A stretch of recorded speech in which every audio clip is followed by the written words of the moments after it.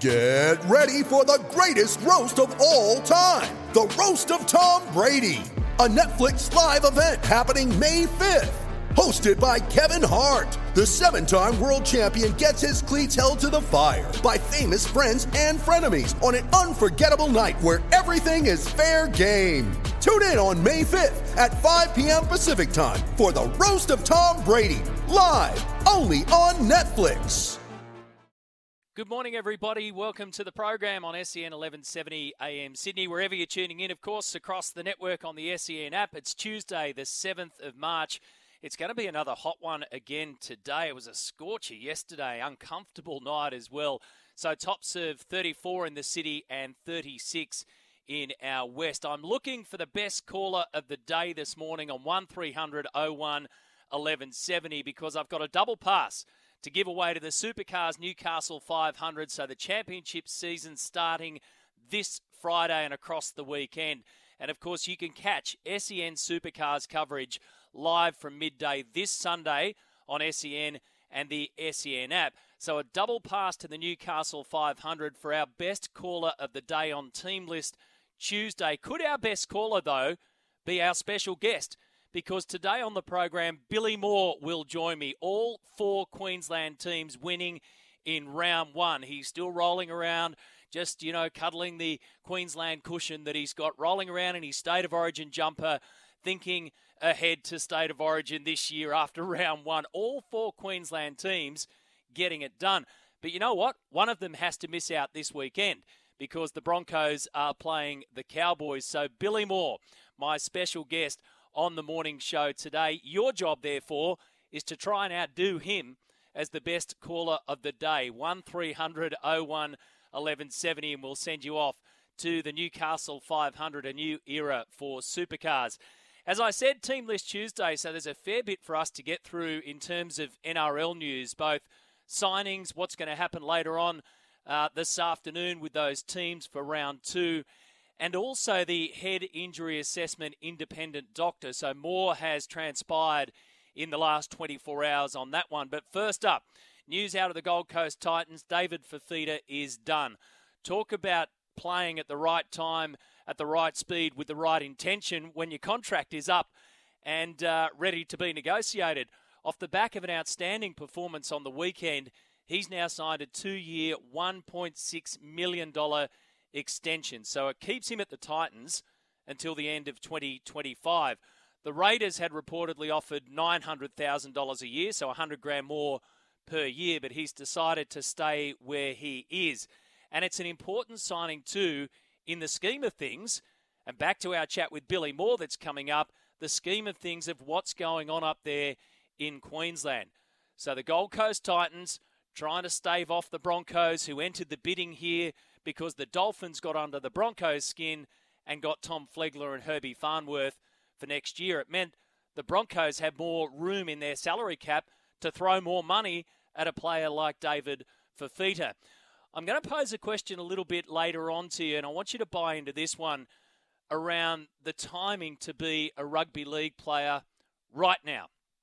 Do you reckon it's the best time to be a rugby league player who's coming off contract early on in your career? If you're David Fifita, just in rugby league terms alone, look at the options he's got, or he had. An option to stay at the Gold Coast Titans for $1.6 million for 2 years. An option to go to the Canberra Raiders for more money, and quite possibly more money on the table from the Broncos as well. And let's not forget that rugby union, on another front, is also hovering around. Keep that one in your mind, 0457 736 736. And I'm going to challenge you this morning to put on your manager's hat and give players advice right now. It appears as though the advice is not forthcoming at the moment for Mitchell Moses and for the Parramatta Eels. And this kind of blew up yesterday. You could just see Mitchell's body language changing as he was pressed by the press on where it's all at and what's dragging it on. And in the end, he was just over it. The 28-year-old, he hit back yesterday, as I said, in the media interviews. He said that he did want to get it done by round 1, but he's leaving all this up to his management. Now, it appears as though it's either 5 years or 4 years. And if you are his manager, you're looking for 5 years. However, it appears as though 4 years is on the table. Forget about the money. The money appears to be done and dusted, but it's another year of money. So let's have a listen to a couple of these exchanges. First up, Mitchell Moses leaving it to the management. These things take time, and I've just left it with my management, and they've let me fully focus on football. But these things take time, but hopefully it's done soon. I don't know if it's being greedy. It's people don't know about the numbers that are involved in the thing. People are just guessing. Journalists are guessing. Reporters are guessing what the numbers are. They got no idea. No, we don't. You're spot on, Mitchell. We absolutely don't. And I get the fact that you're leaving it up to the management. That's why you have a manager, but you also direct your manager. Your manager doesn't pick up the phone and say, you're going here, unless you've got a different relationship. And in this case, he has a relationship with his manager. It's his uncle. So we don't know the numbers. We don't know the discussions, but it is playing out in public. Now, remember that on February 7, Mitchell Moses told NCA Newswire, I would like it done before the start of the year. That led to the headlines, Moses wants it wrapped up before the NRL season starts. So he was pressed on that yesterday. I didn't put a deadline on it. I would have liked it to happen then, but I didn't put it wasn't like I was going to say, it has to be done. I would have loved it to be done by then, but like I said, these things take time. And what's dragging on? You said you'd like to get it done by round. Yeah, but I've still got another year on my contract, so that's people talking. Okay, but you don't think that's unfair? Unfair on what way? On them, you're saying they're doing a good job by you. Yeah, that's their job to do, and these things take time. I'm not annoyed. Those questions there are a bit annoying. So there you go. Not annoying, but those questions there were annoying. And seriously, when you take a look at it, you can see him starting to arc up a fair bit about it. So would like to get it done. I didn't say that it has to be done by round one. Like I said, you want to direct your management to make a decision. Your manager's there to take all the heat off you, let play footy. We'll go and sort it all out, do the knuckling with the clubs and try and sort out money and conditions and all that kind of stuff. That's why you have a manager. That's why a manager gets a percentage of the cut of what you're making. They're there to do a job. But can you have it both ways here? Because Mitchell Moses has to direct his management to make this decision, and he's going to have to let Parramatta know when the decision is made. You know what the kicker is in all of this? What he said in the middle. I've still got another year on my contract. Still got another year on my contract. And here we are at the start of March talking about a deal that's going to kick in after the year finishes. So that falls back on the game, and we've had this discussion before. Game, NRL, get it right. We don't have these discussions. We don't have this drag on. You don't have a player in this situation and a club in this situation. They've got to sort themselves out, Parramatta, for the next 4 to 5 years. What if this money all of a sudden becomes available that they didn't think was going to be available? Or what if it all gets absorbed up and then they've got to make their salary cap decisions down the track? There appears to be a bit of both ways here. Mitchell Moses doesn't like getting pushed about it, but he did say that he'd like it done before the start of the year. He says, my management, I leave it all up to them, but he's the player who directs the manager. He says, I've still got another year on my contract because the game allows you to be in this silly position where the club can just be left hanging, essentially, whilst there's another year on my contract and we sort out what's happening down the track. Parramatta fans, are you over it like Mitchell Moses is? I understand why he bristled yesterday, but you can't have it both ways. Sooner or later, a decision's going to have to be made, and the decision will have to come from Mitchell Moses or the Parramatta Eels. Is it dragging on too much, Para fans? Is it a distraction for you?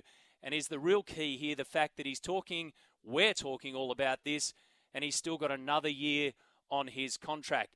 In team news, we won't have Kieran Foran at the Titans when Team List Tuesday comes out this afternoon. A knee injury there against the West Tigers on Sunday. So he's set to be sidelined for the match against the Dragons this Sunday. That's a big blow for the Gold Coast Titans. Now, Wade Graham has decided to seek a downgrade for his hit on Davey Moale. So Wade will front the judiciary tonight. The Sharks are going to seek a downgrade. He'll plead not guilty to the Grade 1 reckless charge that's in front of him. If he fails that, he gets 4 weeks on the sidelines. This is the interesting part. He can plead guilty to the careless charge, and his team can nominate the grading to go with it. So this is where the gamble comes in. You've got to know when to hold him and know when to fold him. if they say we're going to plead guilty to a grade 1 careless charge and the judiciary panel says, okay, we'll cop that, he walks away with a fine of $1,000. If he fails initially pleading not guilty to the grade 1 reckless charge, he doesn't walk away. He faces 4 weeks on the sidelines, a whole month of footy gone. That's the gamble. Jordan Rapana and Canberra didn't take the gamble. They've accepted a grade 1 shoulder charge on Scott Drinkwater in that clash against the Cowboys. So Rapana's third similar offence. He'll be due back in round 5, which is when the Raiders have the Panthers. Now, the head injury assessment issue and the independent doctor. We covered this yesterday. We spoke to Dr. Nathan Gibbs about this yesterday, and we got Matty Johns' thoughts on this as well. And he was quite forthright in his opinion. The Daily Telly report this morning says the RLPA is in discussions about the possibility of mandatory stand-downs now after a player suffers a concussion. So here's how it works. NRL players automatically get 11 days you have to sit out. But you can return earlier if you're cleared by an independent doctor. So 11 days, but if you're cleared by the independent doctor, you can come back. In AFL, a player diagnosed with a concussion has to miss at least one match. That's it. You have to miss that at least one match. No clearance, doesn't matter. World Rugby has now extended its rest period from 7 to 12 days. Doesn't matter. It's mandatory. So one match for AFL at least, 12 days in rugby union that you have to miss. NRL players at the moment, 11 days, but you can return earlier if the independent doctor says so. On the independent doctor issue, after the players had their say and coaches had their say across the weekend, well, yesterday Bulldogs star Jacob Kiraz had this to say, and he was one of those involved in being taken off the field. Here's Jacob Kiraz. Yeah, well, I think obviously the last couple of years have been lots of head knocks and stuff like that, and obviously after the careers, lots of players suffering from that. So I understand the intentions, but I felt fine. I think after the run I made an offload. I remember making an offload, so I did feel really fine. But whatever they did see, I think it was only in their good intentions, obviously look after me. But yeah, obviously as a player, like in the moment I was frustrated. I wanted to get back on, but after I realised, like, you know, they're just trying to look after us, and yeah, I understand it was a crucial moment, but yeah, there's nothing I can do. As Matty Johns pointed out yesterday, there's not a player in the world who wants to go off the field. And we saw that across the weekend, and you'll continue to see that. And that's exactly what they're wired to do. But it's refreshing to hear Jacob Kiraz say, look, it wasn't the ideal situation, but I understand the good intentions here. The NRL's head of football, Graham Annesley, did his first address of the 2023 season. Covered a whole range of issues, Graham, and the one about the independent doctors and their position in the game and those that are around them, and we could explain that a little bit later on. Well, they're here to stay. Here's Graham Annesley. I'm comfortable with the way everything was handled over the course of the weekend. It's a judgment call that's made by the doctor. I'm not going to second guess the judgment of a doctor when it comes to the health and safety of a player. We've seen too many players retire prematurely because of head injuries, and that's why we do this. No one does this to be a narc, to take the team's best players off the field. We're just trying to ensure that players are safe. It used to be left with the clubs. I wouldn't say the coaches, but it used to be left to the clubs. And the clubs were screaming for us to introduce independent doctors. The primary reason that they were calling for us to introduce independent doctors is the clubs don't trust each other, because there's all sorts of claims made about, they were rorting the system, or they took that player off and it was a rort, he didn't need to come off with a head injury. So Graham Annesley there, he pointed out you'll get over a muscle injury, you'll get over a broken bone, but when you're talking about the impact of the head and the long-term repercussions that could have well after a player has finished his career, then we have to take a safety-first approach. And as he pointed out there, the clubs were screaming to introduce the independent doctors, but that was an issue of trust. This is now about an issue of player safety and player welfare, and it's damn hard to argue against it. In fact, you'd be crazy to argue against it for a number of reasons that we pointed out yesterday. The biggest one being the welfare of the players. The other big dark cloud is the legal situation. the NRL has to protect itself here, not only now, but into the future. There's no two bones about it. So they're not going to budge, no matter what. And Graham Annesley was pretty forthright on that. Let me just take you back a little bit and have a listen to Ricky Stuart. After the weekend, he wasn't the only one. Adam O'Brien had a bit to say as well, but here's what Ricky said about the issue of taking players off because of the independent doctor's call. Do you think I'd let a player play if he had a concussion or he's concussed? And I don't just trust the player's comments when he comes to the sideline in regards to that, but when he's down, getting his leg attended to, and I asked him, in his eyes, there was no fatigue and there was no pain in his eyes in regards to when he came off, he was very coherent. The RLPA, they don't trust coaches. All they do is want to come and talk to me about how much more time off the players are going to get and how much more money. So that was directed at the RLPA, and it was pretty forthright. And let's not forget, too, that comes off the back of an opening round loss for Ricky Stuart and the Canberra Raiders. They go down by a point to the Cowboys, and he's not in a good mood, and that's what he had to say about that. My question, and Adam O'Brien also said, we're now jumping at shadows to get Kalen Ponga out of the game, which is pretty strong stuff too, coming off the back of a loss against the Warriors. He said, we've worked really hard. Ponga has to get himself back in the game, and now we're jumping at shadows to get him out of the game. I don't get it. I want to pose this question to you because it is a tricky situation. But the coaches in this scenario, if they're going to continue down this line this year, they're going to run into a brick wall if they already haven't. And I want to know, what does the NRL do about this? Because if coaches aren't allowed to criticise referees after a game and they face heavy penalties after a game, and I'm not a big fan of that. Never have been. I think you should be able to let the coaches have their say, let them get their steam out. It's all part of the theatre of the game. When they question the integrity of a referee, then you need to pick up the phone. And quite possibly you need to start taking action. I just wonder now, if coaches aren't allowed to take that direction with referees, should they be allowed to question an independent doctor's decision? A doctor who has resources at his or her disposal to try and protect the player's safety and the welfare of the player in this situation, and therefore a broader issue across legally the game. It's an interesting one. Do you think that the NRL is going to have to... Well, Matty John said to me yesterday, okay, here's what you do. If you're Andrew Abdo or you're Graham Annesley, you pick up the phone to Ricky and to Adam O'Brien. But if this continues and you're questioning a decision made by an independent doctor, where does that lead you?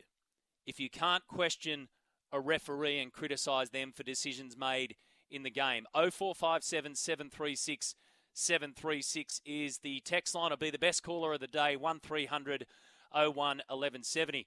All this after round one, folks. We've got a long way to go. A couple of other things on the table. Is Cameron Murray the next target for Eddie Jones? So Eddie no doubt has Cam Murray in his sights. Joseph Suaalii has agreed to stay at the Roosters, as we know, and Jones has made no secret of the fact that he likes Cam Murray, 25 years of age, but he's locked up for the next 3 seasons. So, back to my original question.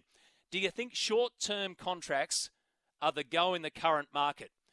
I don't reckon there's been a better time at the moment to be a footy player across the board.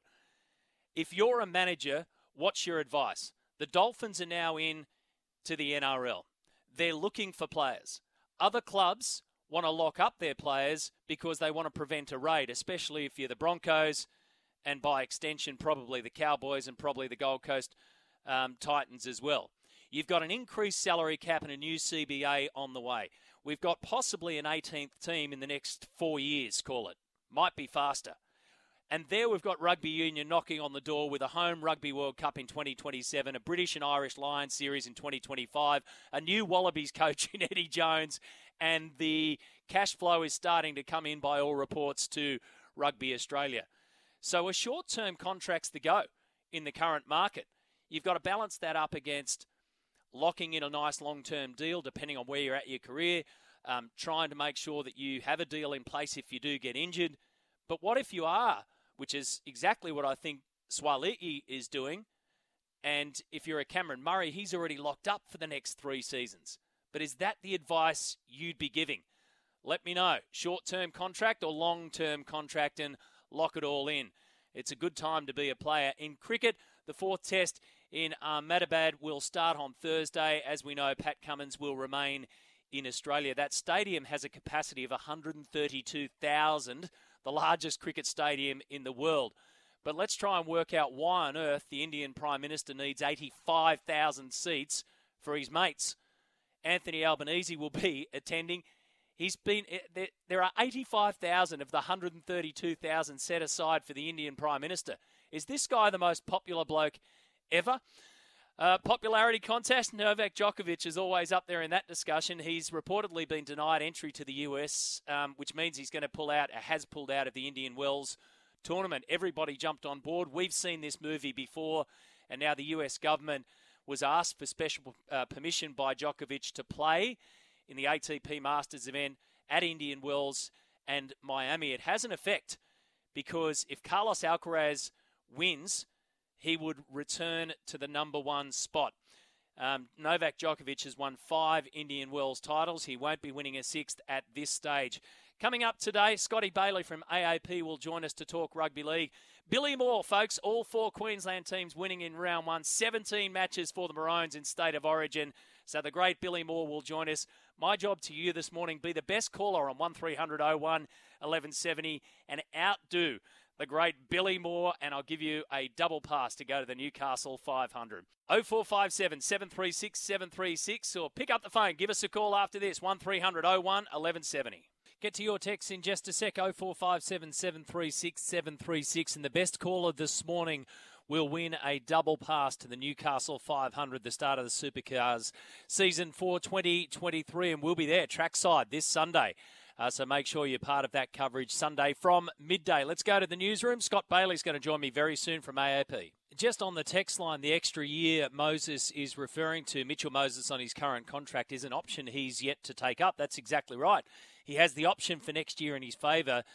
That's obviously if he wants to take it, but they're trying to get this deal to go further than that, 4 years, possibly 5 years. It's a big deal. Let's cover this and the other issues of the day in rugby league with Scotty Bailey, who joins us from AAP. Scott, thank you for your time, always generous with it. Mate, round 1, and we've got an array of issues on the table at the start of a very long season. So let me start with the Mitchell Moses situation. He's getting a little bit angsty about it. He didn't like being pushed on a number of questions yesterday, just basically was over it, wanted to get the job done in the management department, which is fair enough in some respects. But is this starting to be a distraction? Should we be talking about it? What's your take on this? Yeah, he certainly did start to get frustrated a few questions yesterday, didn't he? Look, it's a funny one. I mean, I think, the reality is this is kind of indicative of players using, it's with my manager as a bit of a cop-out when it comes to answering questions like this or trying to avoid answering questions like this. I mean, he took exception to a question from my colleague at AAP, George Clark, about the fact that, this many games into his career and his age, surely he dictates his future and not his manager, which I think is a pretty fair point from George, really. There is no way that that Mitch's manager and his uncle, Isaac, are deciding his future. Obviously, it is Mitch who decides it. Is it a distraction? Well, talking to a few other clubs about whether they think it would be a distraction, they seem to think it would be. Of course, Parramatta don't believe it's a distraction. They're not going to say as much, but I think it's safe to say that everyone there, both at the club and probably Mitch too, to be fair, would like this done much sooner rather than later.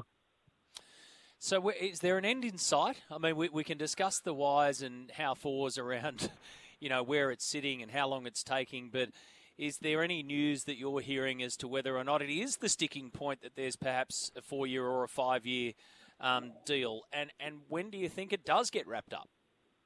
That seems to be the sticking point. That was something that I think Danny Weidler asked Mitch about yesterday. And Mitch again just said, look, they're all rumours or something along those lines. It didn't give a straight answer. But that seems to be the main sticking point at the moment is years. I think, look, everyone believes he will stay at Parramatta, and that is the most likely scenario by some margin. I think there is every chance it could be done within the next week. I haven't heard anything concrete that it's going to be done tomorrow or anything like that, but we're certainly closer to the end of this than we are the start of it. And, it wouldn't surprise me if in the next week it is knocked over. There's certainly a willingness from Parramatta to get it done very soon. And Parramatta are by far and away the number one option for Mitch. So it seems common sense that at some point in the next little bit this will be sorted out. But again, the longer it drags on, the more questions it invites. And Parramatta's got a really tough start to the season. They've probably got the hardest draw of any club through the first 6 rounds. So it's just one thing that they probably wouldn't want hanging over their heads through that period.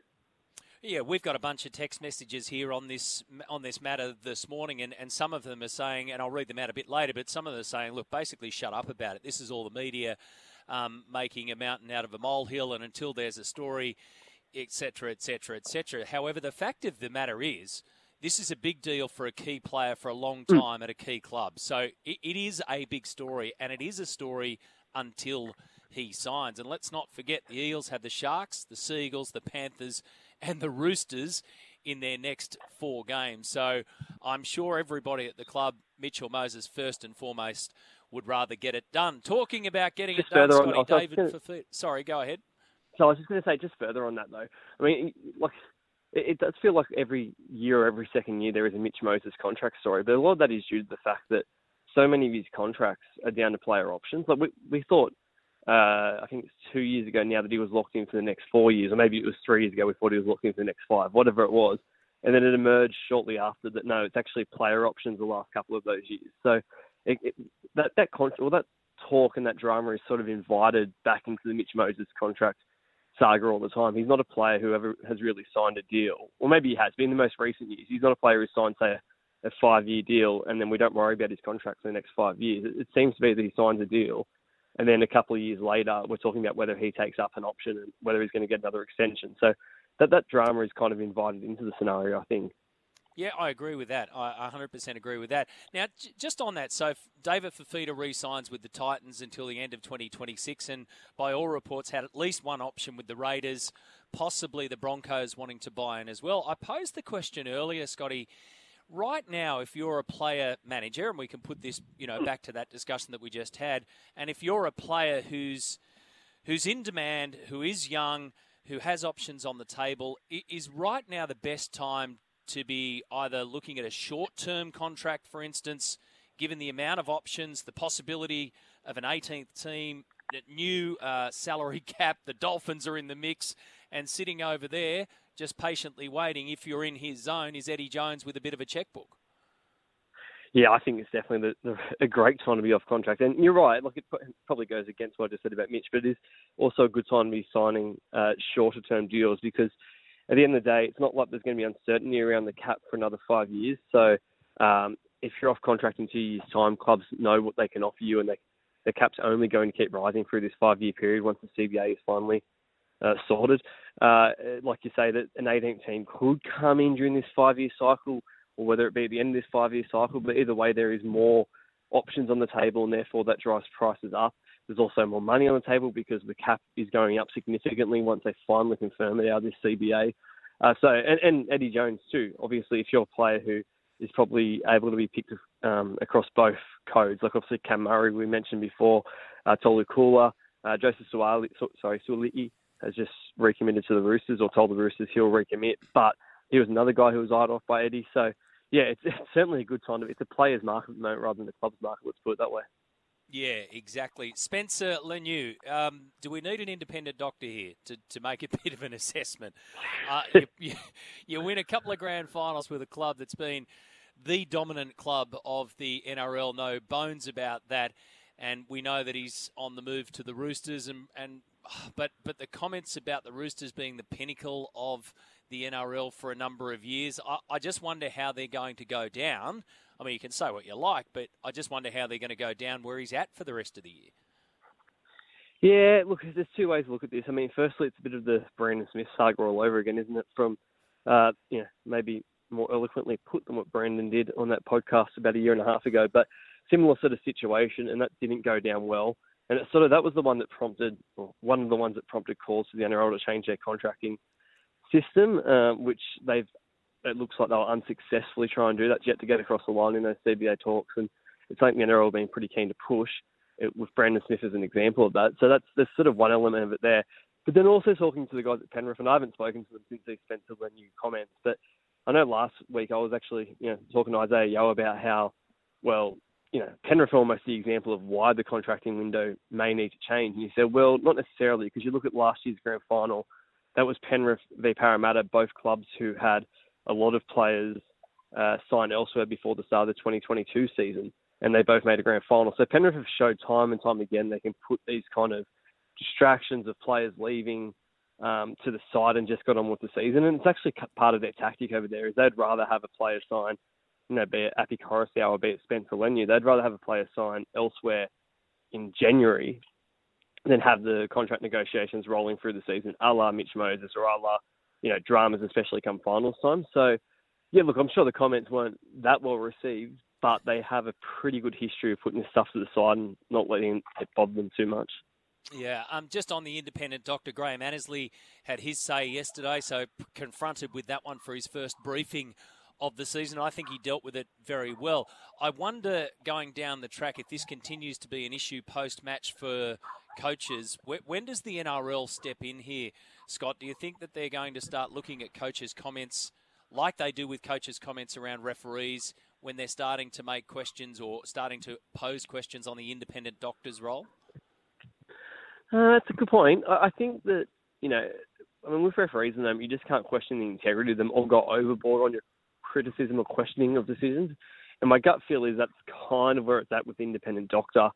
But at the same time, there's certainly a feeling at the NRL that, the independent doctor knows concussions better than, knows symptoms of or identifying factors of concussions than what coaches do or any non-medical person does. So therefore, this is best left with the independent doctor.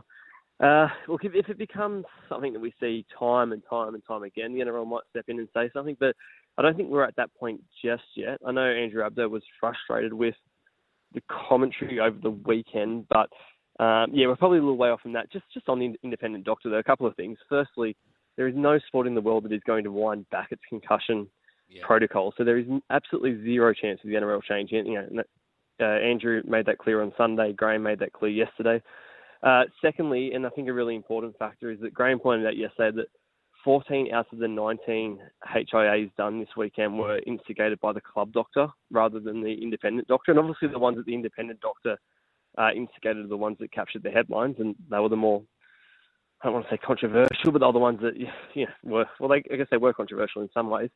But to say that the procedure has been taken out of the club's hands is wrong. It is still the club doctor and the independent doctor who can make judgments on whether players need to be taken off the field.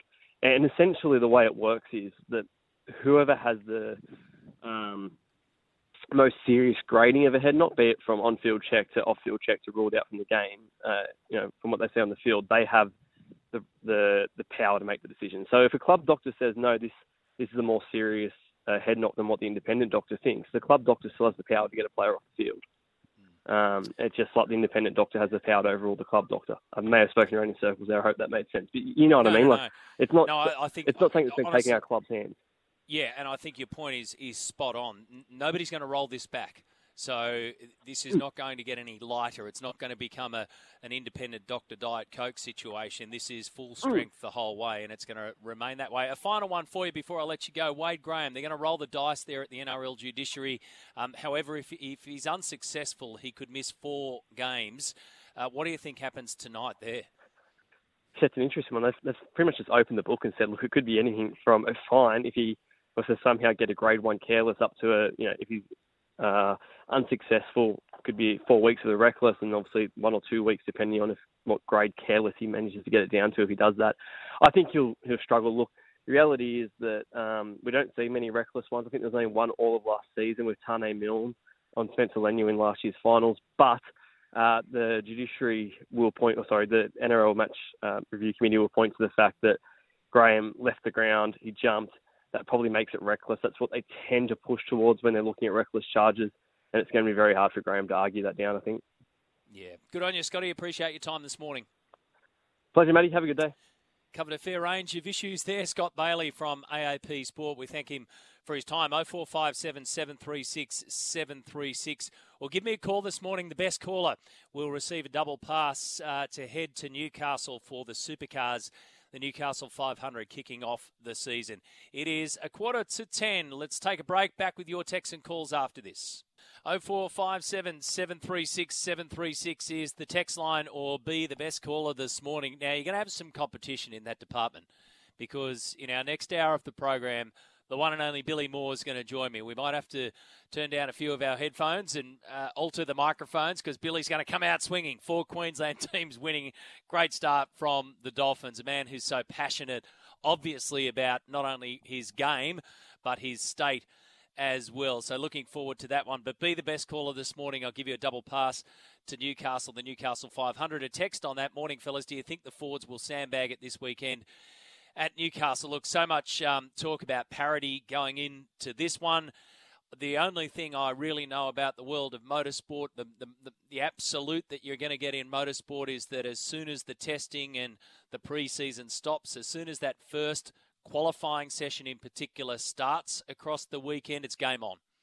It's gloves off, game on. They'll throw everything at it. So no, I don't. I don't think that the Fords will be sandbagging at all at Newcastle this weekend. I don't know what the results are going to be.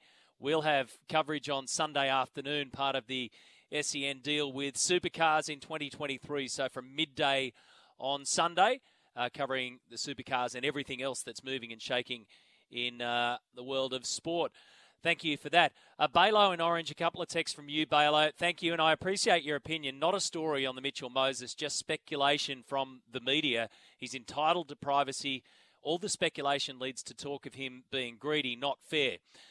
Look, I think that was just one person that said that, so I don't know where that talk is, but I agree with you. He's entitled to privacy.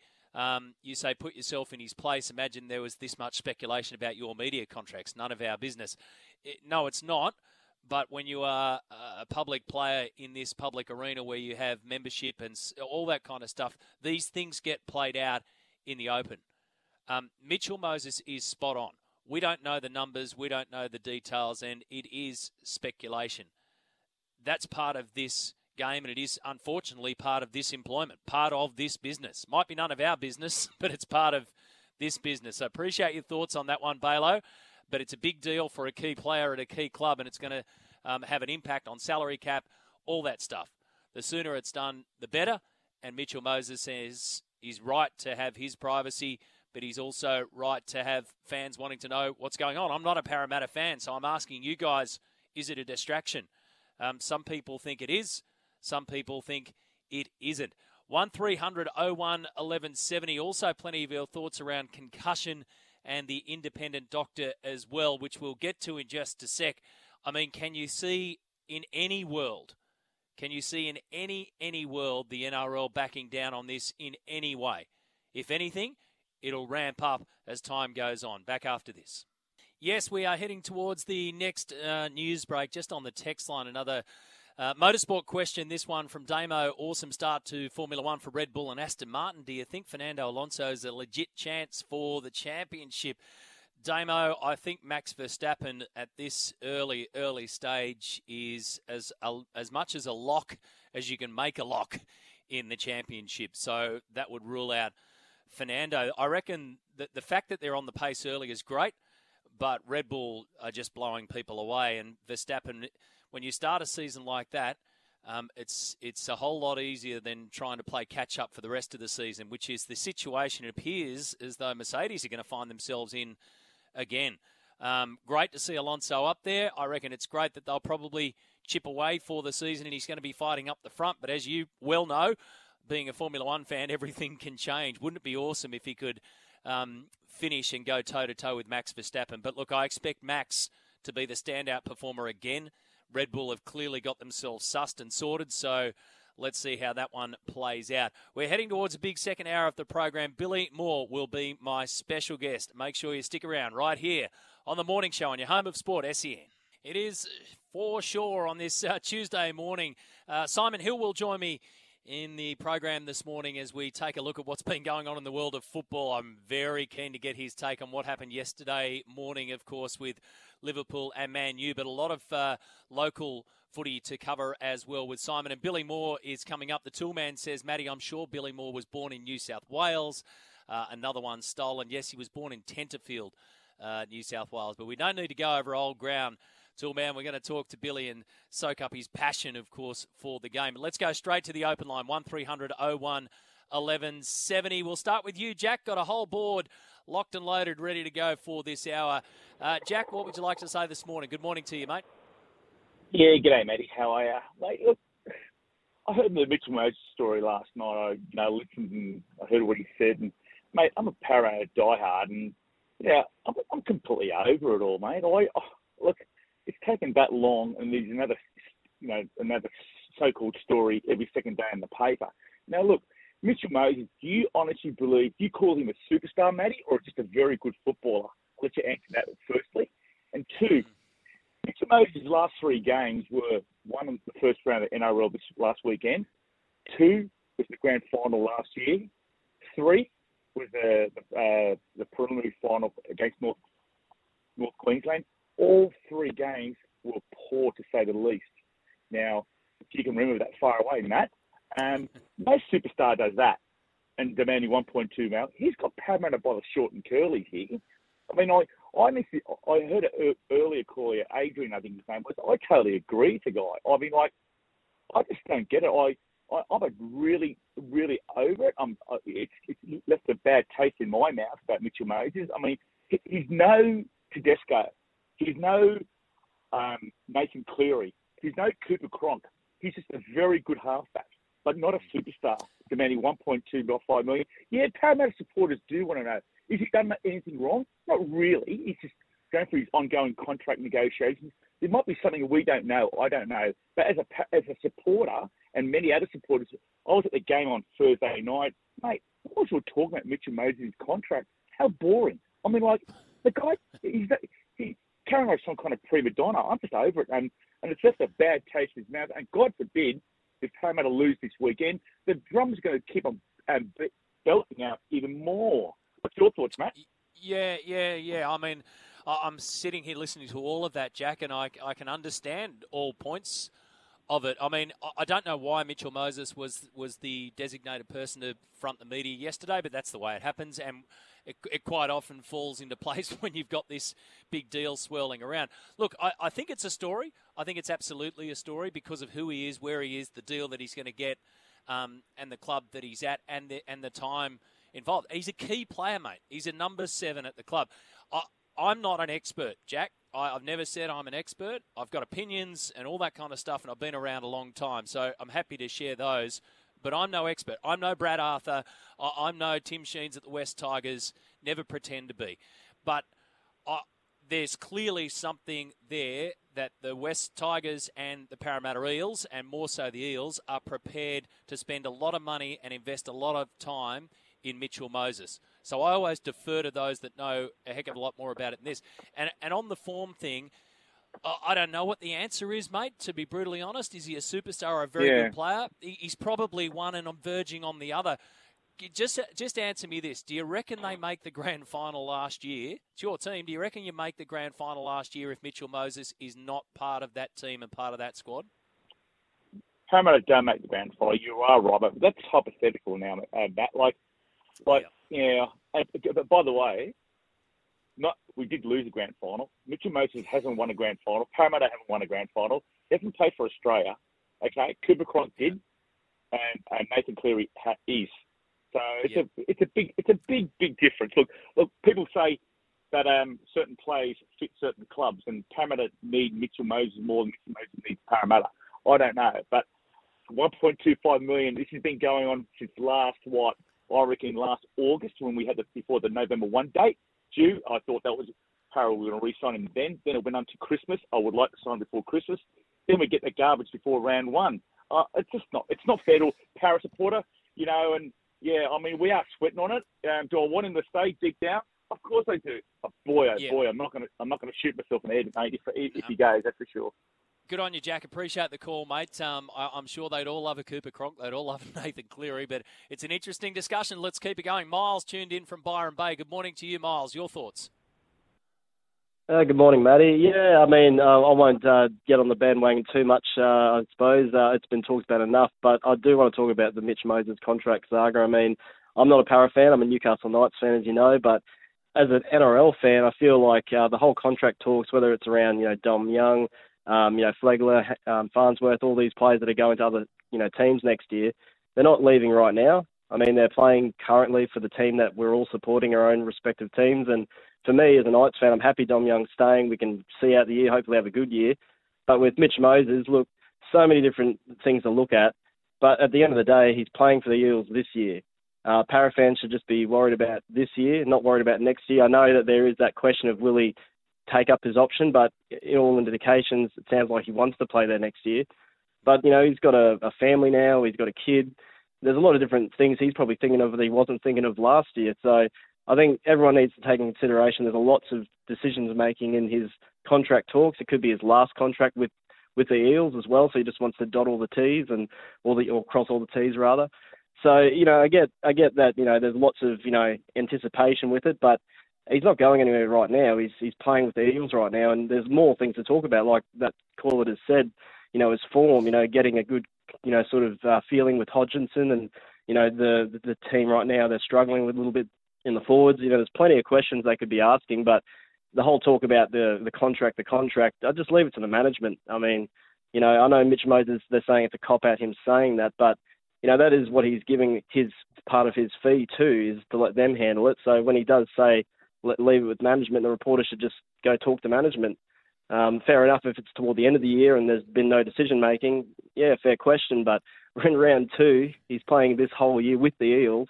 I think we're just going a little bit too far into the future right now to worry about. So I feel like a little bit sort of too banged up at the moment to really worry about. I think there's more things the Eels should be focusing on, or reporters rather should be focusing on with the Eels rather than just talking about Mitch Moses right now. Yeah, exactly. Well, that's the game, mate. That's the game, isn't it? And if anything, from the fans' point of view, it's the reporter's job. That's the job of the reporter. And this is a story. I mean, it's an absolute story, no question about it. Does he sign? Does he stay? How long does he stay for? What impact does it have on the clubs? On the club, it does have massive ramifications, but it also shows the passion of the fans as well, because the fans do want to know. Some are just saying to me this morning, kind of on your way of thinking, hey, let's just back off a little bit. Let's take a back step. Others are buying in. And to me, that shows the fans. On your Miles, good on you, mate. Really appreciate that call. Have we got time for Trevor? Let's take you, Trevor. We're trying to get Billy Moore on the line. So, Trevor, go for it, mate. Your thoughts on this? Firstly, I would have let Moses go, kept Marnie, put Penasini to 1, Clint Cufton to 6, and Dylan Brown to 7. But that's me. But it's my imagination. But every time there's a contract debacle that comes up in the media, there's one name that always appears: Isaac Moses. So, am I reading too much into it, or is this Isaac Moses' way of trying to manipulate the media to get more money for his players, and the media play to it? Mate, you'd have to ask Isaac. I don't know. I don't have any contact with him, so if there's any sort of form of manipulation coming, it's not directed at this one, mate. I can tell you that much. But look, the manager's job is to get the best deal for his client. It's that simple. Whether your client's your nephew or not, that's the manager's job. And if the manager decides to do it this way, that way, play it through the media, not play it through the media, want a 4-year deal, want a 5-year deal, that's their job. I guess my point, Trevor, at the start of all this, and I understand that, right? I've been in that world. My point is, at the end of the day, it is going to be Mitchell Moses' contract call. He's the one that will direct his management to do it, and that's where it's going to end. Unless Parramatta decide to go somewhere else and peel off into a different direction. But the key here is that he's got the option in his favour for next year if he wants to take it. So then there's a long-term deal at play as well. There's so many different scenarios playing out here, and I'm fascinated by the fascination in it, because the rugby league world wants to know what's going on. Now, let me pose it this way. For those that are all getting sick of it, if we're talking about a fringe top 30 player here, does it make any headlines? No. It's Mitch Moses. He makes headlines anyway because he's a damn good player, and he could well be and is clearly earmarked as the future number 7 for the next half a decade possibly at the Parramatta Eels. That's a fairly big yarn. Before I let you go, Trevor, I know you watch a lot of footy and you've always got great thoughts on it. So your take on round one, did you walk away from round one going, this could be the closest we've seen in a while? Yeah, I only got 2 right for the round. Oh, did you? Yeah, actually, that's a really good point, mate. I didn't really think about who I got. I'm pretty sure I need to go back. I can't remember who I picked. I know I got the Warriors. I missed out on the Panthers. I know I got the Seagulls. I'm pretty sure, I got the Cowboys. I got the Bunnies. I didn't get the Dolphins. And I might have gone the Tigers as well. So I did a little bit better than you, but it's a long season. Good on you, mate. Thank you very much for the call. Really appreciate it. Continue to hit that open line. 1300 01 1170 is the number. Kev from Camden says, Matty, why are the journos giving it to Mitchell Moses after the press conference yesterday? Surely he had no other option than to give the answers he did. He has a manager for a reason, and that is to handle the negotiating so he can focus on playing. Did the journos expect him to talk specific numbers in public? That's not how negotiations are done. Happens all the time. Pushback from players, pushback from athletes to journalists, and vice versa. Sometimes it goes swimmingly, sometimes it doesn't. And you could see by the body language in particular when Mitch Moses, I don't know if you caught it yesterday, but find the vision of it, and you'll see by the body language in particular, there were times there where he was like, right, I'm done here. I just want to get on with it. And sometimes that happens with nothing to do with what's actually floating around. Sometimes they just want to get out of that situation, get back to the sheds and all that kind of stuff. But it's clearly becoming a bit of a thorn in the side, and he was the man fronting the media yesterday. 1300 01 1170. A fair bit of discussion around the world of motorsport. Happy to take any of these questions and thoughts. If I can answer them, I will. What are your thoughts, Matty, on the Mercedes side pods? Seems a simple fix for the downforce issues that Lewis mentioned. They are the only team who went that direction and have lost out more than anyone outside of Alpine with the new regulations. Well, geez, Tim, the porpoising was gone.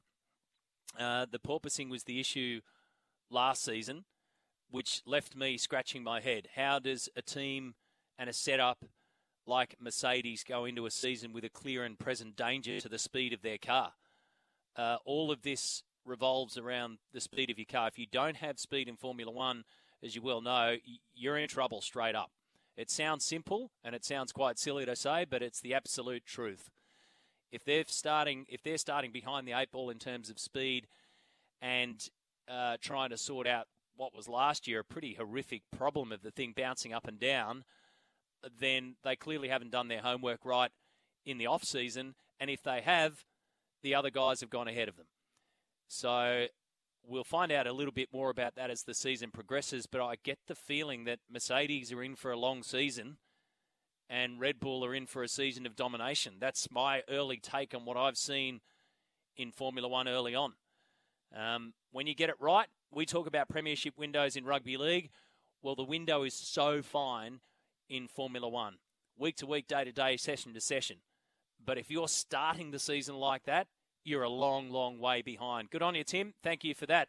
1300 01 1170 is the open line number. Kev says, Matty, my tipping went a bit like yours in round one. Anyone who got a full round is an idiot. No, he's a genius, Kev. I'd say it's a genius. Back after this. We speak about the passion of rugby league, and you think passion, you think of this man. 211 games for the North Sydney Bears, 17 for Queensland and 3 for Australia. The one and only Billy Moore joins us on the morning program. Good morning, Billy. Matty, how are you, buddy? You well? Yeah, good, thanks, mate. Now, listen, I've set our listeners a challenge this morning because I've got a double pass to the supercars to give away, and I need the best caller. So I said, look, I'm going to chat with Billy Moore today, so you're going to have to outdo Billy on the best caller front because I reckon you're going to I reckon you're going to bring it to the table, big fella. 4 out of 4 for Queensland teams. Give me a take on round one of the NRL. Best round one I've seen in 20 years, first of all. I thought it was amazing first up dig by the players and coaches and staff to prep those players up to deliver what I thought was unbelievable. When you think about the 7 games, 6 of them were legitimate contests until the last couple of minutes. And then the the collisions, the ferocity, the intensity for round one, makes you think, Matty, where do you go to from there? And obviously all that from a Queensland perspective, actually from a rugby league perspective, was capped off by the Dolphins' amazing victory over the high-flying Roosters. What a great first-up win for them. And I think Wayne Bennett summed it up best in his press conference. Matty, he said, this is not just a win for the Dolphins, this is a great win for rugby league. And I think what you've now got is in southeast Queensland and in Brisbane especially, you've got the opportunity to build a derby which will take the focus of that city and really lift rugby league to another level. It adds a new dimension, doesn't it? I mean, when you think about the rivalry now between the Dolphins and the Broncos in particular, the fact that they turn up in their own backyard and they'll be playing matches there at Suncorp, they get big names. Wayne Bennett likes to like the Fuse as well. So, you know, it certainly adds another dimension. Just on that then, I mean, you would love to see the Bears come back into the competition. Other people would love to see a Perth team come back in. I think what the Dolphins' introduction has shown is that it works and people have an appetite for it. If there's to be an 18th team in coming years, where do you reckon the best home for it is? That's a great question, Matty. And I'll be transparent to all our wonderful listeners. I'm on the Bears board. I'm a Bears man, and I want the Bears back as the 18th team. A couple of things. There's the non-negotiables. What we've realised, if you're a St George supporter, you would have felt flat. You didn't partake in round one. And Manly won't in round two. If you're a Knights fan, round 10, Magic round, don't even worry about turning up because your team's not going to be there. So 17 teams doesn't work. We want to provide the solution. The Bears put their hand up and said, we will provide the most pragmatic model in sport as a solution to the NRL's problem. We will provide the 18th team, and all we want, these are our non-negotiables, our colours, our badge, and our history back. 2 games minimum at North Sydney Oval, and we'll go wherever they want us to go. If it's Perth, if it's the Pacific, if it's Port Moresby, we'll go anywhere because our 220,000 fans have waited 24 years, and we're prepared to be pragmatic, realistic, and we'll go wherever we need to go. The other great thing, too, about the Dolphins' performance, Matty, is let me put a line straight through this point. Anyone who says there's not enough talent in the NRL to expand, you are wrong. That is what the Dolphins showed you. It's not about the talent. It's what you do with what you've got. And Wayne Bennett is the magician of making people believe and deliver the result. So there is enough talent. What we need to do is cultivate inside the pipeline and then bring in players from outside and make them believe and work as a unit. And the Dolphins epitomise what you can do off only 13 months, Matty. 13 months they developed a side that rattled the Roosters. So, mate, let me ask you this. If I said to you today, you've got 13 months to get the Bears in order and into the competition, what lessons do you take out of the Dolphins? Because clearly Wayne Bennett has been the key factor in that. Do you go looking for a Bennett-type character? Is that the most important thing for you? Given all your non-negotiables, what's the most important thing for you to come out swinging like the Dolphins did? Create the right DNA and culture from the outset. So the key thing is the senior player group that you underpin the regime with. When you think about what he brought in, he missed supposedly all these big marquee players. And when you talk about those names, the Munsters, the Walshes, they're great players. But what he did get, he got culture. He got DNA. He got out of the Melbourne system, which we know works, the Bromwich brothers and Kaufusi. He turned that game just through sheer want. His discipline, his aggression, that's what made those younger players around him believe. Mark Nichols off the bench comes out of the South Sydney system. We know he can work. He set a tone as well. So getting the right senior player group, I think, Matty, is paramount. Yeah, it's great to get the marquee player, but they're no good if around them you've got a culture which actually doesn't have a bit of steel, a bit of mongrel, and a bit of pride. And I was there at the game, Matty. Half time, the crowd standing ovation, 33,000 standing ovation. And I think the crowd went, well, that's great. If that's as good as it gets, that's a really good first half start. In the middle of the second half, mate, honestly, the crowd, you can almost hear them go, we're a chance here. And it just built and built. I get a tingle just talking about it. The culture of what you bring in straight away is what your standards will be based around, and that's what Wayne Bennett's done. The magic of him is he knows man management, and he knows exactly what he wants in the group and to create the DNA for success. Yeah, good on you, mate. Great to catch up. We've been pressed for time, so we're going to have to head off to the news. Thanks for your time this morning and your passion as well. I'll give you a double pass to the Supercars because at the moment you are the best caller of the day. So you just let me know if you want to head up and watch a few cars at Newcastle. On you, Billy. Stay safe. Thanks, mate. Cheers, mate. Bye-bye. Billy Moore there. Righto, folks. There's your task. You got to beat that kind of passion. You got to beat that kind of emotion. You just want to run through walls. But it does pose an interesting question, doesn't it? If you're sitting around and you're the North Sydney Bears, or you're a team over there in WA, or you're a team in New Zealand, you now believe that you can get it done. We don't know what's going to happen down the track with the Dolphins and what happens when injuries and all that start to play. But they couldn't have started any better. So they have now set the blueprint for the possibility of an 18th team to come in and not be left so far behind. And the blueprint is pretty clear. Some foundation players who you know can get the job done. They didn't look like they were playing their first ever game of rugby league, of NRL. They looked like a team who knew exactly what they wanted to do. A foundation coach has been there and done that. And all those non-negotiables, well, that's the stuff you work out in the negotiating room. But, gee, it's an interesting template. Let's go straight to the open line. Andrew listening in from Newcastle. Good morning to you, Andrew. It's starting to get nice and warm up your way. What about the great Billy Moore? What do you think about an 18th team and the possibility? Yeah, no, I love Billy's passion, and he did disclose he's got some interest in the Bears. But I think an 18th team should go to another team in New Zealand, and I'll give you two major reasons why. One, it would give Fox a Super Sunday every weekend. They could kick off at 3 o'clock, which would be 12 o'clock in Australia. So you'd have your Super Saturday with 3 games, and you'd have Super Sunday with 3 games. Mm-hmm. And secondly, we saw on the weekend, round 4, Brisbane versus the Dolphins. We already have another local derby, and the passion that will bring in the city of Brisbane will be amazing. And you can imagine, I know the Warriors haven't been that successful, but to be fair, the Broncos haven't been that successful the last few years either. So if you had 2 teams in New Zealand, it would force the Warriors to pick up their act. And again, you'd have that local derby, so to speak, of just a massive weekend in New Zealand when the Wellington, whatever they are playing New Zealand Warriors from Auckland. So I think, we've got to grow the game. I wasn't a Bears supporter, and I've got a soft spot for the Bears, but I don't think that's really growing the game, unless, as Billy said, you could send the Bears to New Zealand or something. But I just think that you got that second team.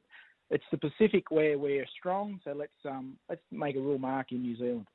Yeah, I hear what you're saying, and I like what you're saying about the local derbies because they do add so much. I'm always a little bit hesitant to start drifting outside of Australia. I think, it's been such a long, hard road, and COVID obviously played the major part in it for the Warriors in particular.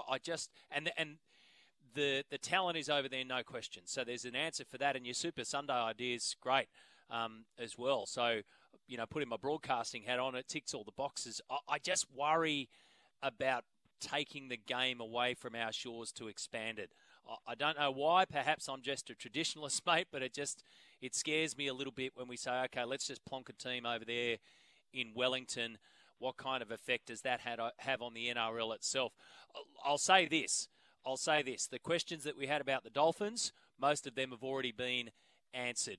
Still a long season, still a long way to go, but they are a hit and they've got their support and people want to invest in them already. I know it's a home game, mate. Are you interested in the Newcastle 500 this weekend? Have you got time to go and watch some supercars? Yeah, sure. I could probably find a Saturday and a Sunday. I've got to work Friday, but... All right. Well, that'd listen, be fantastic. Thank you. Head up there. I'm not sure if you've done it before, but it's an absolute ripper, so it won't be too far for you to go. Stay on the line. You've won a double pass to go to the Newcastle 500, the opening event of the Supercars Championship. And for those that can't get there, tune in on Sunday afternoon. We'll be having full coverage of the Supercars this season right here on SEN. Wayne's been holding on nicely for us in Brizzy. Good morning to you, Wayne. Good morning, buddy. How are you? Good, thanks. Good. What have you got for us? Yeah, just on about Benny, he's a great. When I was 18 and playing in the under-18 possible and probable teams with Alfie and Chevy and a lot of good footballers, Benny was our coach with Darryl Vanderbilt. And as discipline and concentration, Benny was a police officer at the time. Yep. And if we ever, on the camp, if we ever dropped the ball or passed a forward pass, as discipline and concentration, Benny would make us put 50 cents in the kitty and do 20 push-ups or 20 sit-ups for that disciplined reasoning. So he was. Was he as quirky, Wayne? And you were talking about Wayne Bennett. Was Wayne Bennett as quirky back then as the quirky Wayne Bennett that we see now? Oh, mate, he's unbelievable. Like we're 56, 57 now, and we were 18, and he was just a father figure. He meant more than just a coach. It was get your head right, your concentration's right, your headspace in the right place, and he was a player's coach, a player's coach, and I still see it in him today. And the only ones who understand him and know in that sense is the players that's played underneath him or around him. So yeah, exactly. They get Exactly, mate. down New South Wales, they don't know him like we do up here. Oh, we got a fair old taste of him, along the way. There's no question about that. And those that, those that do understand Wayne know that there's always some sort of game being played. But you're absolutely spot on. I mean, it's all about the coaches. The one thing that I really like about, what I hear and what I read after the Dolphins' performance was just how simple he kept it going into that one. You imagine the noise for the Dolphins players and club and everybody involved, the media, the whole lot, everything that goes into it. I don't agree that, people were saying they're not going to win a game. I don't know where he got that one from. But you think of all the noise, and he's managed to simplify that and distill it down to some really clear messaging, which allowed them to play a game of footy that was better than their opposition. And at the end of the day, that's the job of the coach. Wayne, appreciate your call, mate. A great story and great memories. Thanks for tuning into the program. Really great to talk to you, and please pick up the phone again. 1300 01 1170. Braden from Perth says, Matty, I'm 100% for an 18th side. Bring it here to Perth. We've missed out for so long. I think it's about time. The old Western Reds. Just on the supercar, Sammy T, your thoughts on the upcoming season? Excitement is really making it a must-watch event this weekend. Do you think it could be a demolition derby due to the narrow nature of the Newcastle track and the new cars' uncertainty? Or do we think they'll take a cautious approach, as it took teams a lot of time and money to get these cars ready? Either way, it'll be a great weekend of supercars motorsport. I think the first part, more chance of being a demolition derby than it does being a cautious approach. And Sammy, the interesting part about that is you've got your team owners who will want a cautious approach because you're right, they've spent a lot of money and a lot of time getting these cars ready. But at some stage, you have to put it in the hands of the drivers. And the drivers don't know what a cautious approach is. That is a heck of a track. It's narrow, it's undulating, it's fast, it's difficult. It's a great spectacle. It's a ripping track, and it's a great event. And I'm so glad that this is going to kick off everything. But I think the interesting thing here is they won't take a backward step. 0457 736 736 is the text line. We'll get to more of your texts and calls after this. Don't forget the Bryden's Lawyers, your verdict. Pick one NRL winner each week for your chance to win $2,500. Go to sensurvivor.com.au. Mr. Quintessential says, I wouldn't say supercars are my number one sport, but I do enjoy them. That said, can't get into Newcastle because the track is so tight with little room to pass. Happy to be convinced otherwise. Take the tip, Mr. Quintessential. You won't be disappointed. Put it that way. You're right, the track is tight, but it's crazy tight, and it's a spectacular track. The thing about the Newcastle track for me is from the moment that we turned up there for the very first round, and I used to live in Newcastle, not too far from where they constructed the track, I went, well, okay, this is going to be tight, But you know what? There's rise and fall throughout this. There's sweeping corners. There's good straights. It's kind of one of those street circuits that's got a bit of everything. And you roll out the first round, you roll out the new cars. Look out, folks. The 6 o'clock newses are going to be busy on Saturday and Sunday night, put it that way, with highlights packages. Righto, let's get some coins on the table and see what 2am Tommy is buying into this morning. Morning, Matty. Morning, listeners. I didn't get to speak to you yesterday on air.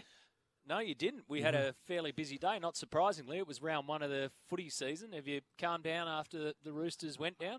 No, I haven't. You know, I got laughed at on air on Sunday, Matty, when I was producing and paneling Crunch Time, Sunday Crunch Time, as I will all year. And James Magnuson, Steve Philp, Jaleesa Apps, they kind of smirked and they looked at me and said, Tommy, are you confident? Because all their teams had lost round 1 so far. And so they said, Roosters, easy win against the new team in the NRL. I go, no. This is not an easy win whatsoever. The Roosters had a host of players out, plus their abysmal round 1 record, and they went out there. They were okay in the first half, and then second half they were. I'll use 2 words, Matty. They were pathetic and embarrassing, and I think most Roosters fans would agree. It was pathetic and it was embarrassing to lose to a first up team. The Dolphins looked like they had played longer than the Roosters. It was interesting to me that the word clunky was used because that was the word that I used to describe the Roosters' round 1 v Newcastle in 2022. They just looked clunky. And we're going to have Webby on the program tomorrow, but if you get the chance this morning, check out Andrew Webster's article under the headline, Clunky Chooks Need Shiny Toys to Start Working. Really good take on the entire situation at the Roosters, and especially off the back of that one. But clunkiness is not a word you'd normally associate with a superpower of the sport. Well, according to Spencer Leniu, the pinnacle of the NRL. But certainly that's a clunky start again for Trent Robinson's men. So they've got to turn it around this week. Who have you got this week? Warriors, Saturday, 3 p.m. Warriors look good. I will be there. I will be there. Hopefully we can get the win. I'll tell you why the Warriors look good, because they didn't look anything like the Warriors of the last year or so. They've got a good lineup. They've got a solid team and a fairly solid game plan as well, and players that are stepping up massively. Well, I'm still waiting to see it from Sean Johnson. That first try that the Warriors led in, where Fitzgibbon went over in their first set, he just ran straight through Sean Johnson. So if you're the Roosters, just target his right shoulder all day, every day. But let's go back to them. I'll get to the Roosters a little bit later because I want to tease something for the next hour, Matty, which I think we can have a lot of fun with. But Mitchell Moses' contract saga, I do agree with you. It is a story. Are the reporters allowed to ask their questions? Yes, that's their job, as you have thoroughly pointed out as well. So the thing with Mitch is like, look, he didn't put a deadline on it. He said, I hope it'd be finished by round 1. It's obviously not finished by round 1. There are probably some finer details around if there's a 0 there or if there is a 0 there or whether commas go before or after the zeros, which is fair enough. I am pro players getting as much money as they can throughout their career because their careers are so short. They can get cut short with injuries and whatnot so easily. So, Mitchell Moses, get as much money as you can. I am pro you. But can it have a negative effect on the Parramatta Eels season? I don't know about that. I don't, do we think that the constant question, because if this drags on and on and on for the next 3 or 4 weeks, do you think it has a negative effect on what happens on the field? Because you mentioned with Scotty Bailey earlier on in the show, Matty, just how tough the Eels' next few weeks are. They've got the Sharks at home this week, and then they've got the Roosters, not in successive order. I'm just trying to find the order here. They've got the Sharks, they've got the Panthers, the Seagulls, they got the Panthers, and then they have the Roosters. So that's 4 top teams who finished within the top 6 last year and who are all tipped to go very well again this season. So I'll ask you, do you think it'll have a negative effect on the field if this drags on, let's just say for the next month? Well, look, the only people who can answer that are the players and the club itself. And Brad Arthur as the coach will know if there's any sort of negativity flowing in there. So they're the only players that can really answer that question. Is it going to have a negative effect? Was what was going on with the contract scenario a part of a reason of why they went down in round 1? Doubt it. No. No way in the world. So why would it have an effect in round 2 or round 3 or round 4 or round 5 when there's the options there already next season? What I saw last night from Mitchell Moses, and you know, you could quite literally insert any player into this and any given issue at any given time. But what I saw was, okay, this is just driving me nuts. This whole line of questioning stuff, I've just had enough of it. So that part of it is clearly done with. Does that translate onto the field? Only the Parramatta players will be able to tell you that. But then put it this way. You've often said it. Matty John said it yesterday. We've spoken about it time and time again. David Fifita puts in a ripping performance on the weekend. And here we go 2 days later, and he signs what is now a 3-year deal to take him out to the end of 2026. Steps up and plays his skin out because he knows that negotiations are there. So I don't think that Mitchell Moses is not trying in this, or is so distracted that it's putting off his game, just trying to get that form there.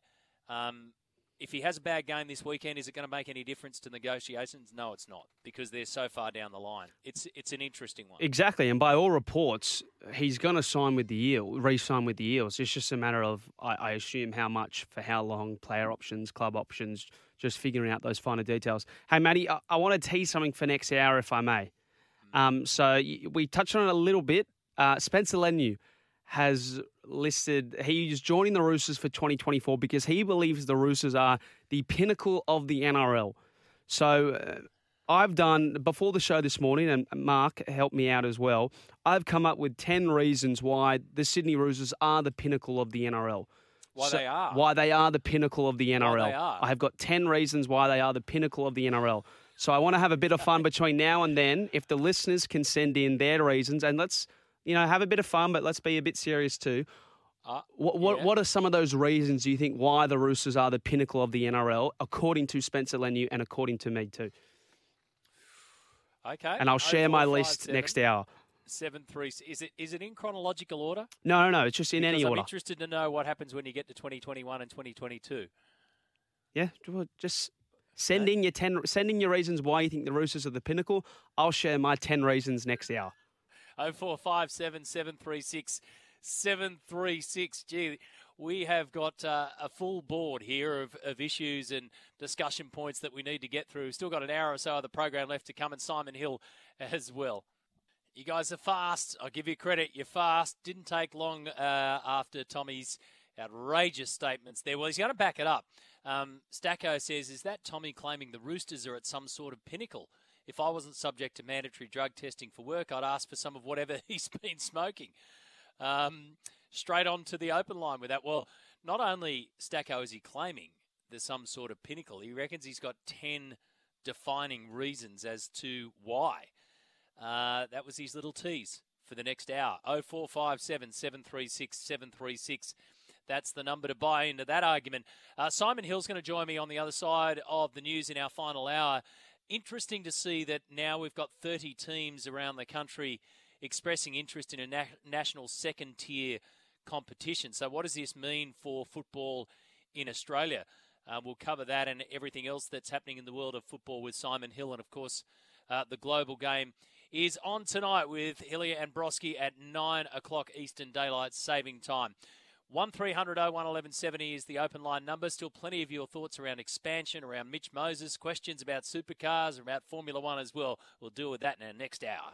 Welcome back to the program for the final hour. Simon Hill will be joining me. So a lot of news around the football world, in particular with this proposed national second-tier competition. So 30 teams all expressing interest, and then Football Australia will whittle it down to a short list of contenders. So we'll get to the bottom of that and what it means to the game here in Australia. That is coming up.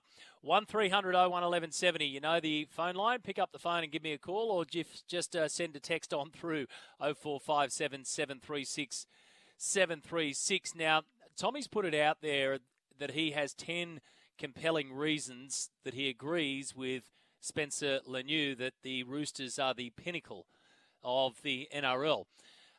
So he's going to deliver those 10 reasons a little bit later. You're already starting to buy into it and keep doing so. We'll stack them all up and I'll put them to him when he comes on in and tries to explain himself on that one. Expansion is also an issue today. Off the back of our chat with Billy Moore this morning, who's always passionate about the game, but in particular is passionate about the North Sydney Bears and is on the board. So we started to discuss the fact that the Dolphins can come in and have that kind of impact. So what do you do then if you're an expansion team? And in 13 months, the biggest question around the Dolphins coming into 2023 wasn't at all that they weren't going to win a game. I mean, that's just Wayne Bennett playing that kind of stuff to his advantage. And answering the critics is fantastic in round one, but Wayne Bennett knows it's not a one-round competition. So there's a bit more to play out on that. I think the real key point that a lot of people had the question marks over the Dolphins coming in was the fact that they kept hitting and missing their mark when it came to a superstar player. And we said it here.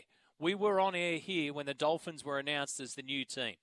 And we said, righto, folks, this is massive news. Let's piece this together. What do they do around what's next? Coach, then let's name the sponsor. Let's get the jersey out here. But the key to all this will be who's their billboard guy? Who's the player they put up on the billboard to say, this is us coming in? And essentially, they didn't get their mark in that one. And I think a lot of the questions around whether or not the Dolphins were going to be successful was, do they have a marquee player?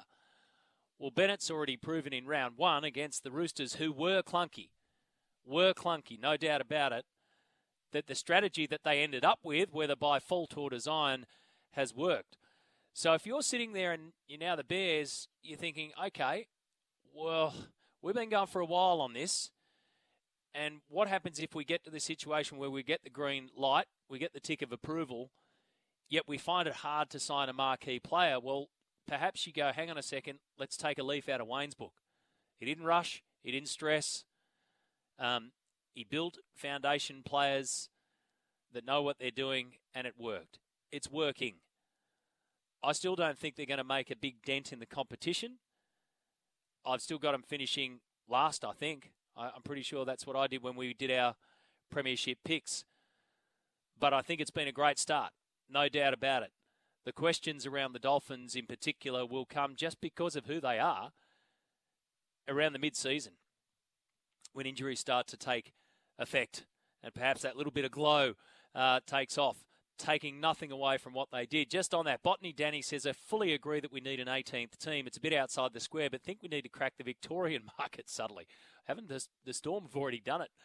But then you go on to say, I'd have an 18th team from Tasmania and come in that way. Okay, that's it. That is a bit outside the square. Thank you for that, Botany Danny.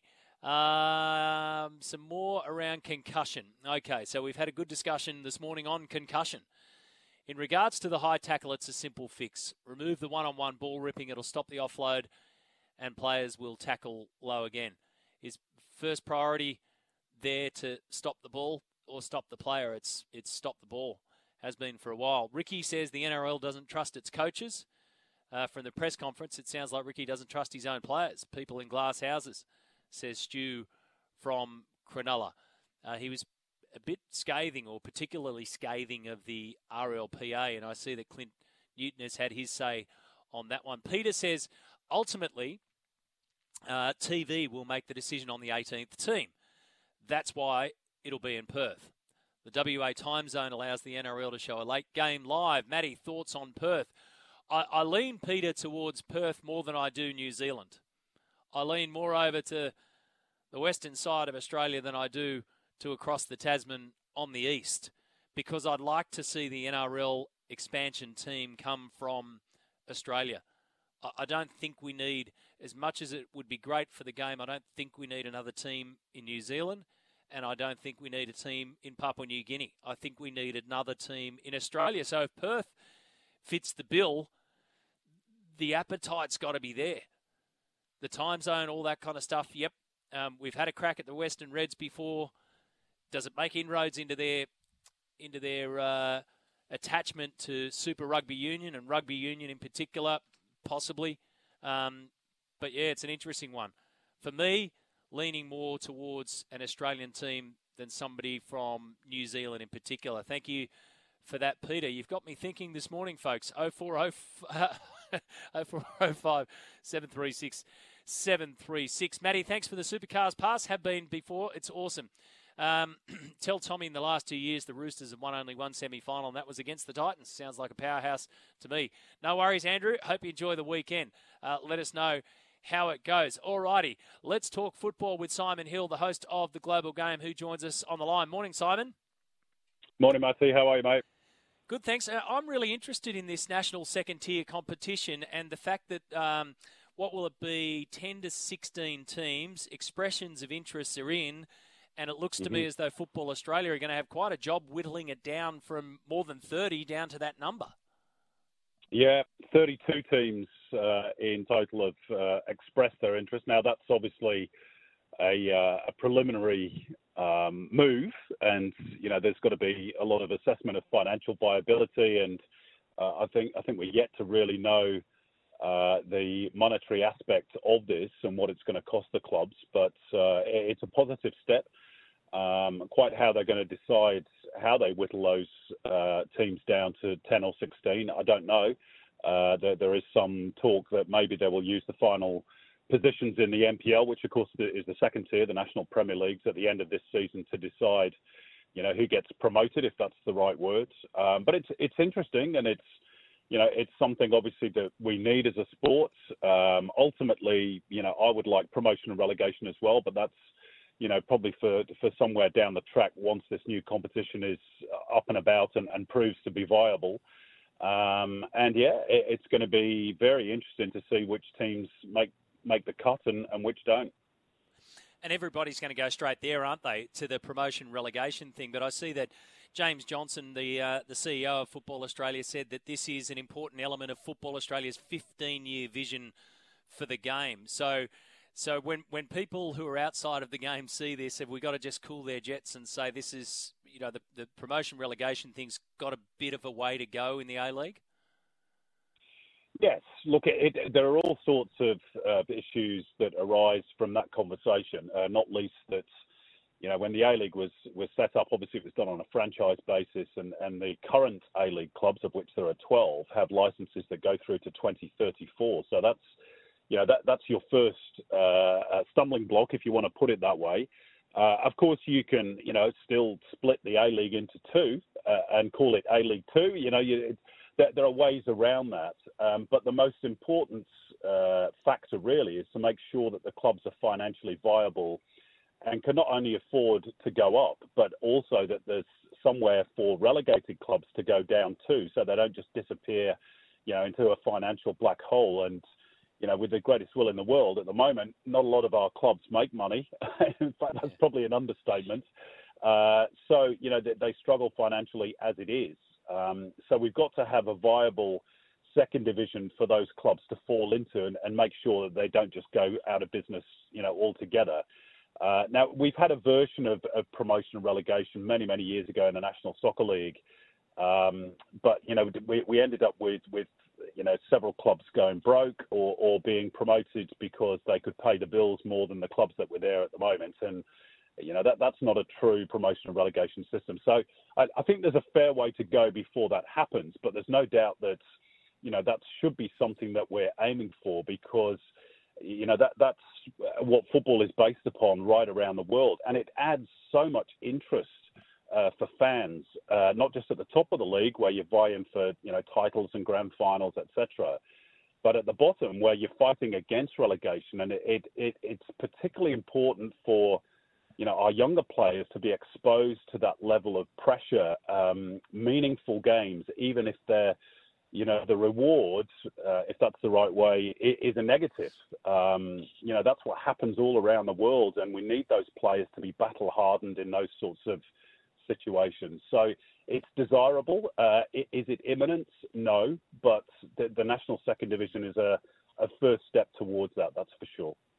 Is there a standout second-tier club/team who's putting their hand up, who has that financial clout in the game? I know you're going to have Brisbane United's the head of their division bid, their second division bid on your show tonight, Rabia Crime. But when we look at what happened in the NRL, one of the compelling reasons around the Dolphins, for instance, Simon, was that, mate, they are severely cashed up, like heavily cashed up. Yeah. So, and that's obviously coming straight into the top league. So, is there one or two that have a compelling argument based on finances alone? Well, I mean, that's the great unknown. Some of the stronger clubs in the National Premier Leagues are the old National Soccer League clubs, such as South Melbourne, such as Marconi Stallions or Apia Leichhardt. But, there is a big gap between the National Premier Leagues, which is a semi-pro competition, and a fully professional national league where, you're flying people around the country on a weekly basis. You're paying coaches on a full-time basis. You're paying medical staff, media staff. You've got to have your grounds or your stadiums, up to date to be able to cope with media requirements, with floodlights that have the right locks for television, all those sorts of things. So there's a huge process to go through to professionalise a lot of those clubs. And the honest answer is I don't know. In terms of financial backing. Away from all the things I've talked about, well, maybe some of these conglomerates, if you want to put it that way. I mean, Brisbane United is a new entity that effectively brings 3 NPL clubs together.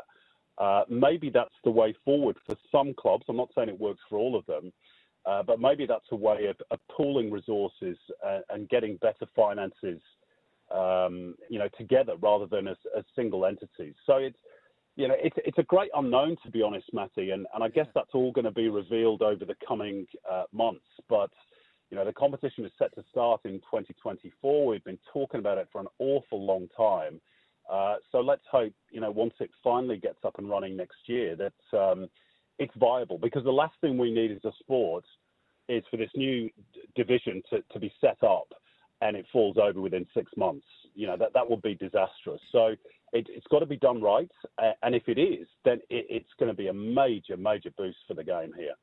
Yeah, it'll be a watch this space. When we look at the A-League itself, Sydney FC, it's going to be a fascinating clash on Sunday against Wellington. So we're talking 6th v 5th, just the 1 point splits them as we head into, what are we, week 20 now out of 26. Yeah, we're getting towards the pointy end of the season now, and Sydney are on the frit. Well, they're in the 6th at the moment, but they could so easily drop out of it. Same with an awful lot of other clubs. There's barely a cigarette paper between 5 or 6 clubs in and around those final spots. Sydney got a big win at the weekend against Melbourne Victory by the only goal. To be honest, they were probably a bit fortunate to get the 3 points. They only had 1 shot on target from a goal from Anthony Caceres that Melbourne Victory were angry should never have stood because they felt the corner that led to it shouldn't have been awarded. So they had a bit of a get out of jail game against Victory. But sometimes it doesn't matter about the performance. It's about feel the results. And they'll have a tough test against Wellington because Ufi Talay, the coach of the Phoenix, knows Steve Corica very well. Of course, he was Corica's assistant for a year or two at Sydney FC, and they normally give Sydney a bit of trouble. But it's so important at this stage of the season that you keep winning and build that momentum, get yourself into the top 6 and give yourself a good chance in the finals by getting a home final. And are you ready to open the lines tonight and cop the callers? You'll have Manchester United fans crying. You'll have Liverpool fans gloating after what happened yesterday. I ended up doing just a little bit of counselling on my show yesterday, just for some of those Man U fans that phoned up. Yeah, look, no doubt the Liverpool fans have reawoken from their hibernation that's been going on for the best part of the season, to be honest. United fans will be in that hibernation. It's one of those freak results. I mean, goodness me, who saw that coming? Particularly on the back of United winning the Carabao Cup and winning in the FA Cup during the week against West Ham as well. They seem to be a club on the up, whereas Liverpool have had a really indifferent season. But sometimes it happens. In that second half in particular, United they were just woeful. And I see today that there are calls that Bruno Fernandes should never captain the club again. Question marks against his attitude and some of the ways he reacted to that performance. So there's a fair bit of soul searching, I think, to be done at Old Trafford this week. But maybe it's a blip. maybe it's the start of a revival for Liverpool. I mean, it'll be too late for the Premier League for them this year, but it shows that they've still got the weapons that can hurt even the best in the Premier League. Good on you, mate. Have a good show tonight. Thanks, Matthew. All the best. The Global Game, Simon Hill, Alex Brox, tonight from 9 p.m. right here on SEN 1170 and around the SEN network as well. It's 20 minutes after 11. We'll take your calls and texts after this. Welcome back to the program, 25 and a half after 11 o'clock. As we know, Wade Graham's going to the judiciary tonight seeking a downgrade for the charge that he faces, which is a grade 1 reckless charge that he's going to plead not guilty to. If he fails there, he faces 4 weeks on the sideline.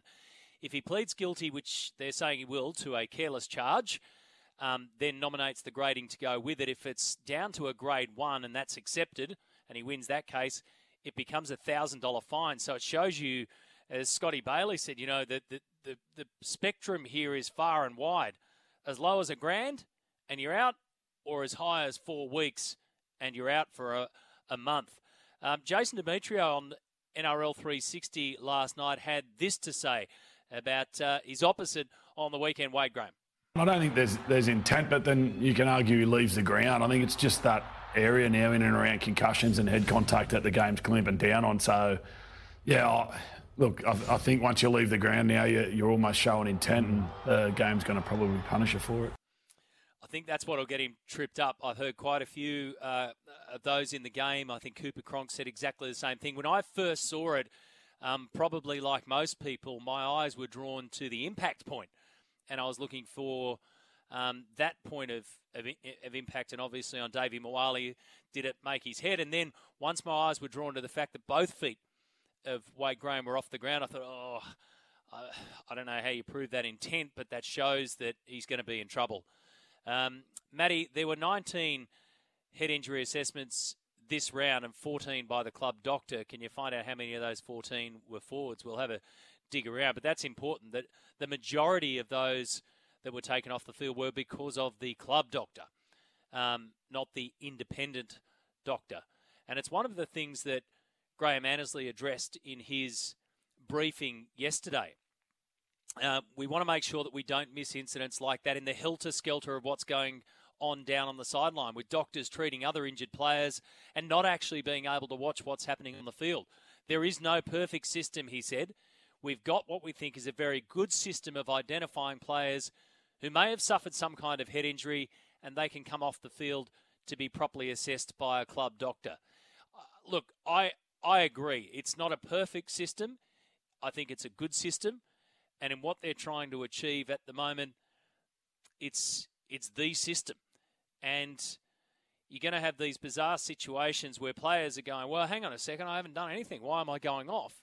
Yet the independent doctor, with the resources around him or her in the bunker itself, is essentially the eyes of the club doctor when the eyes of the club doctor can't be on the field and everything going on.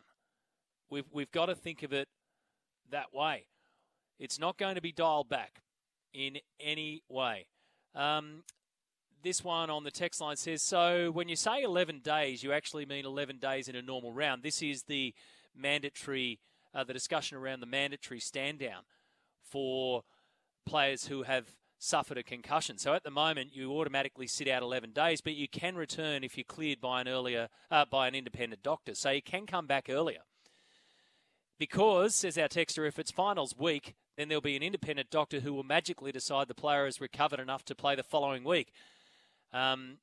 Exhibit A, Cameron Murray at the end of last season going into the sudden death match against the Roosters. And if they bring in that rule, the grand final will have to be 2 weeks after the preliminary final then. So they're looking at the possibility of a mandatory stand-down period. Will it change anything? Don't know. The AFL has you miss at least one match, regardless. World Rugby has now gone, you sit out from 7 days, they've pushed it out to 12 days.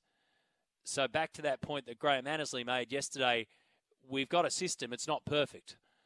And we need to continue to look at it, which I'm happy at in this situation. 1300 01 1170. So 2 a.m. Tommy has put it out there.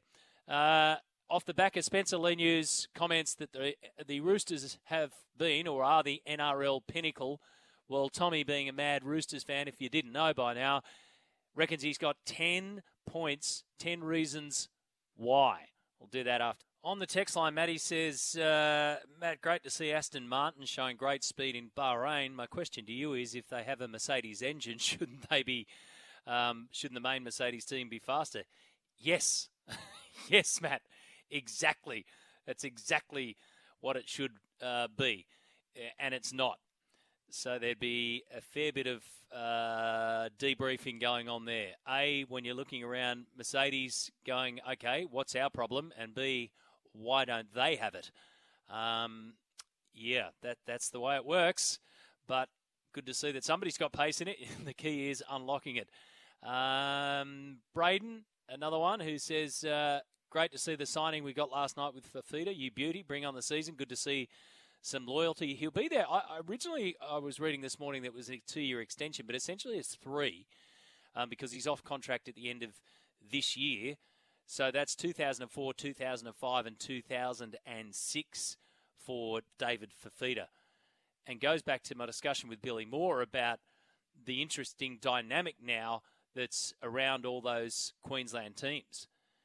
The Raiders were in the chase, and then the Broncos started to buy into it as well, but the Gold Coast moved swiftly and have got their man. We'll need to see what happens tonight in Team List Tuesday.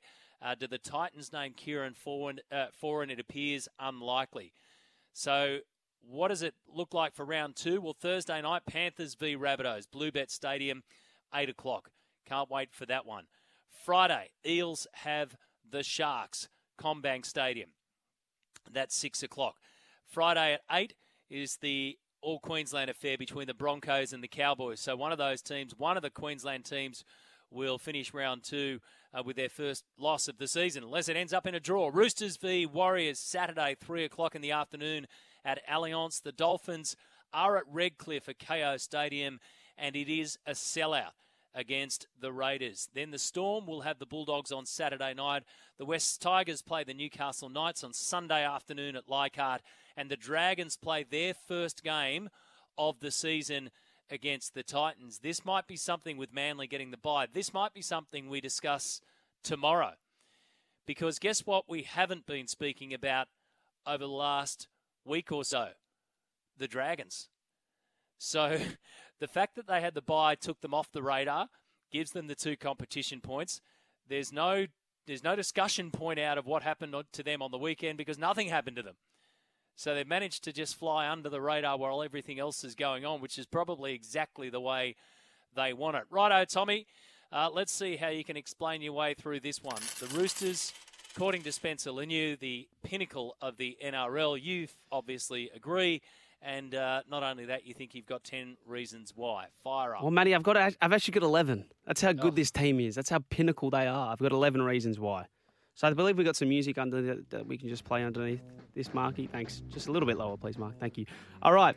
First reason why the Roosters are the pinnacle of the NRL. They are the only team to have played in every single year of the competition since 1908. Sorry, Rabbitohs fans, you were kicked out for those seasons. We all know why. You haven't played in every single season. So they're actually the oldest, loudest and proudest, the Sydney Roosters. The second reason, we have the best player in the NRL in James Tedesco. He is the pinnacle of all players. James Tedesco, the Sydney Roosters, the New South Wales Blues, the Australian Kangaroos, fullback and captain, Dally M medalist.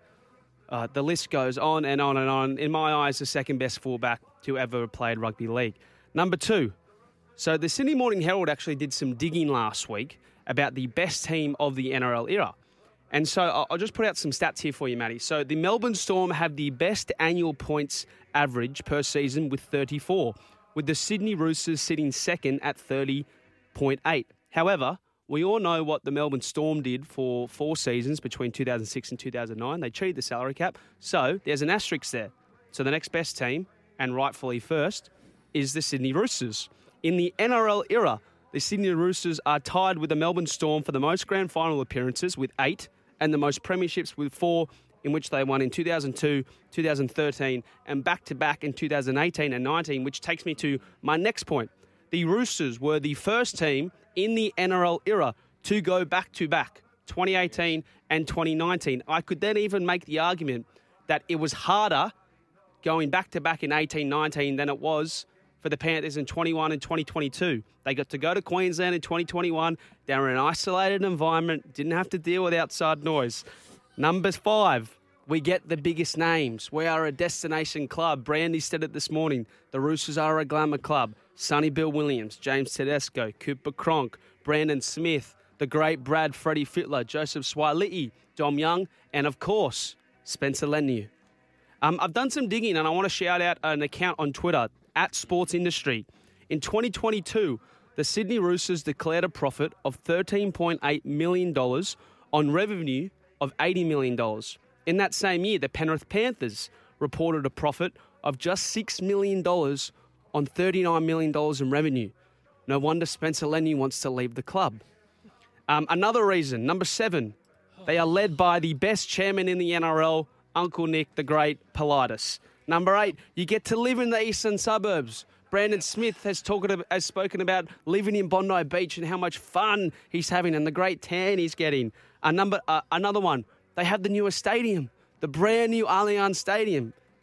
Everything new is better. And the last one here, and this was from Marky before the show. The Sydney Roosters do what is right for the NRL. They do what is right for the competition, and they do what is right for the other 16 teams. That is why they lost their opening match to the Dolphins, to show that expansion is alive and well. Thank you very much. Oh boy. So what do you think? Forecast today, partly cloudy morning with the slight chance of a light shower. Were you talking, Tommy? Yes, Sorry, I mate, was. I was checking the weather for our listeners today. You know, it's almost 30 degrees already, a top of 34. And the forecast... Did you turn your headset off or something when I was just speaking before? Yeah, tomorrow 30 degrees, 20... I tell you what, you make some compelling arguments. You certainly throw that. Was it 11 or 10 in the end? It was 11. It was 11. Okay. It was 11 points. 11 points that say that you are your club, the Roosters, sorry, you're just speaking on their behalf, are the pinnacle of the NRL. I don't know if you've got any more coins, because I think you've just spent them for the rest of your season. Well, what do you think? What do you think? First off, what do you think about Spencer Leniu's comments? And then second of all, what do you think about him believing that the Roosters are the pinnacle of the NRL? Oh, come on, mate. Like, seriously, you can't... You sit there at a club that you're at that has dominated the game for the last 2 to 3 years, and you throw that out there knowing that you're going to that club that you're saying that about. I mean, I take it with a grain of salt. But why else would he say it? That's what I think. I don't know why he said it, but that's what I think. I think I take it with a grain of salt. It doesn't mean anything whatsoever. As to your 11 points, I'm sure you could have come up with 20. Our listeners have already jumped on in. I've thrown up and turned off the radio, says Tommy. Thanks, Tommy, says Andrew. No, don't do that. Don't do that.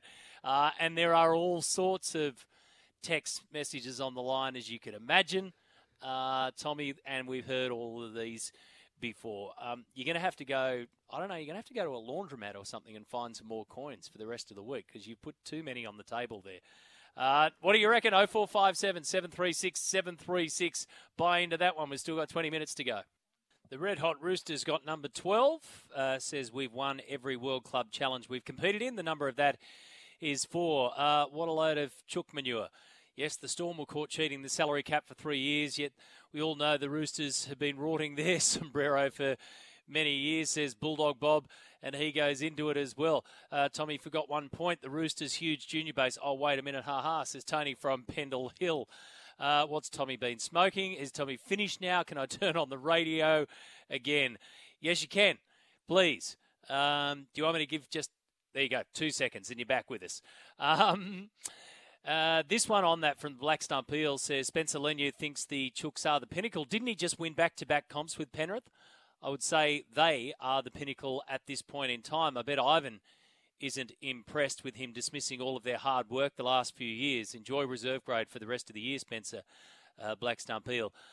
I think it'd be taken the way that... I reckon it would be taken the way that I would have taken. Like, really? Yeah. Okay, let's move on.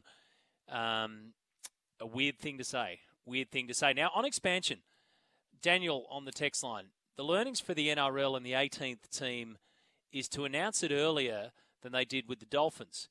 If 2027 is the timeline, announce it by the end of 2024 and give the new franchise time to establish its development pathways, feeder arrangements to establish depth, and start negotiating with players and managers a good 2 years out from kicking off their life as a football club.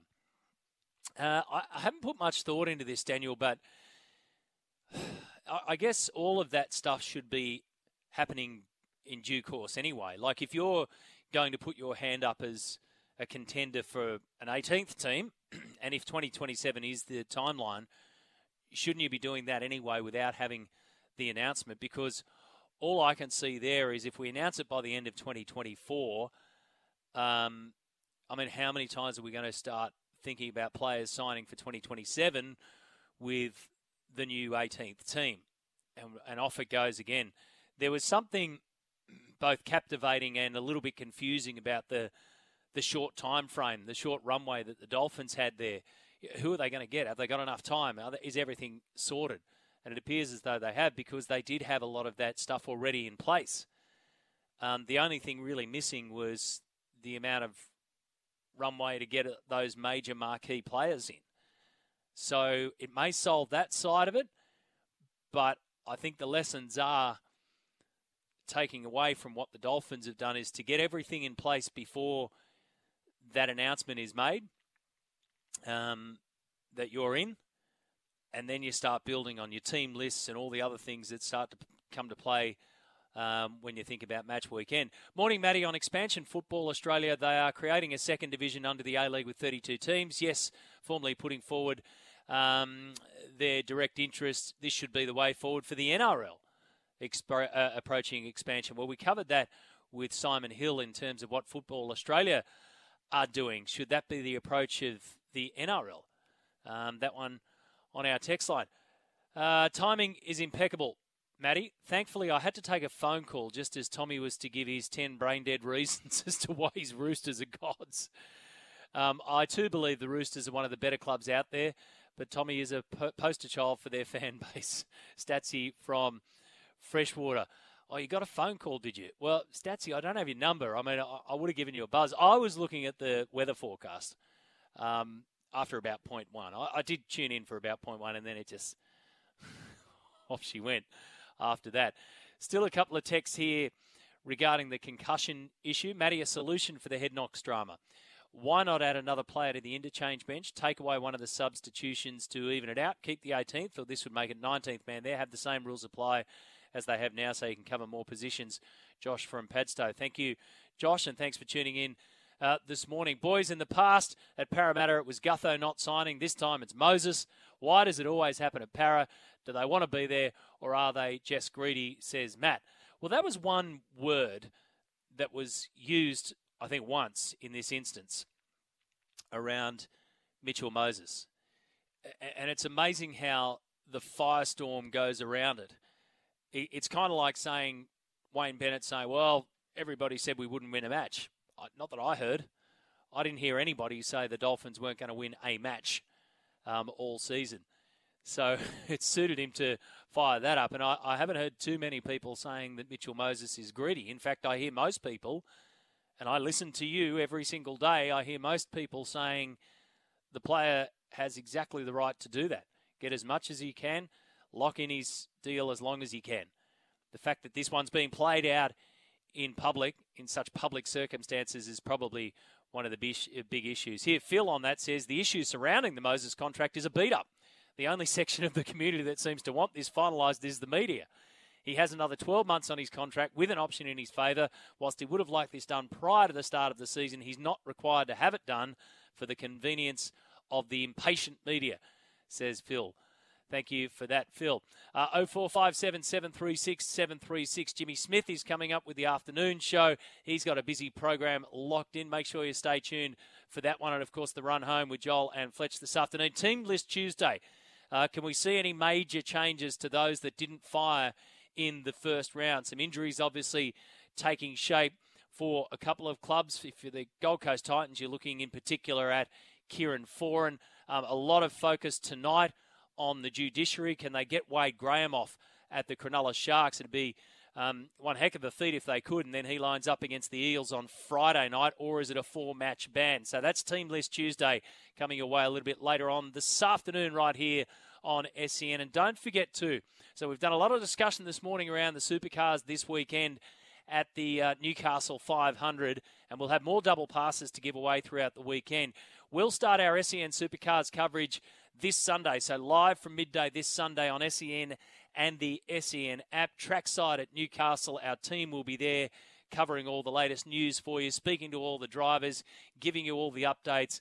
It should be a lot of fun. The SEN Supercars connection has been established, and we can't wait for it to kick in at a great event, the Newcastle 500. We're back after this, and we'll wrap it all up right here on the morning show. A couple of final texts before I leave you. Hillstorm Hillary says the new team should be Pacifica Islander only, PNG, Tonga, Samoa, etc. Gee, we hook in quickly, don't we? The 17th team has played one round, and we're focusing on the 18th team and where they should be. I get the feeling that I know that there's like a 4-year time sort of frame around that. I don't know if there's actually a rock-solid time frame, but you get the feeling after what's been happening there with the Dolphins that perhaps sooner rather than later. But I'd just like to keep it in Australia. I think we could look further afield in Australia before looking out to Papua New Guinea, for instance. And again, like I said, I don't see the need for a second team in New Zealand, but I'm a little bit of a traditionalist on that one. Hamstrings from Narrabeen says, Matty, it's always like this in rugby league. New rules, the old school tragics, kick and scream, complain ad nauseum, but the game's never been better. Get over it, everyone. We need to protect the future of the players and the game. Thank you, Hamstrings. The game's not going to dial back anytime soon on that one. On the show tomorrow, so it's Wednesdays with Webby, so Andrew Webster will be in for the first hour of the program, which means I get busy. I've got to come up with a funky new sort of introduction to him every single week. I mean, it takes a lot of energy, folks. If you can help me with that, do so. Gilly's going to join us. Good to catch up with him tomorrow. Adam Gilchrist, Sydney Kings coach Chase Buford, and Glenn Jennings from Tim Zoo's camp as well. Jimmy Smith is coming up. His special guest, the Cowboys captain Chad Townsend, and his talk topic, famous contracts in sports. So make sure you stick around and join Jimmy for the afternoon. Have a good show, James. Have a great day, everybody. We'll do it all again tomorrow morning. Bye for now.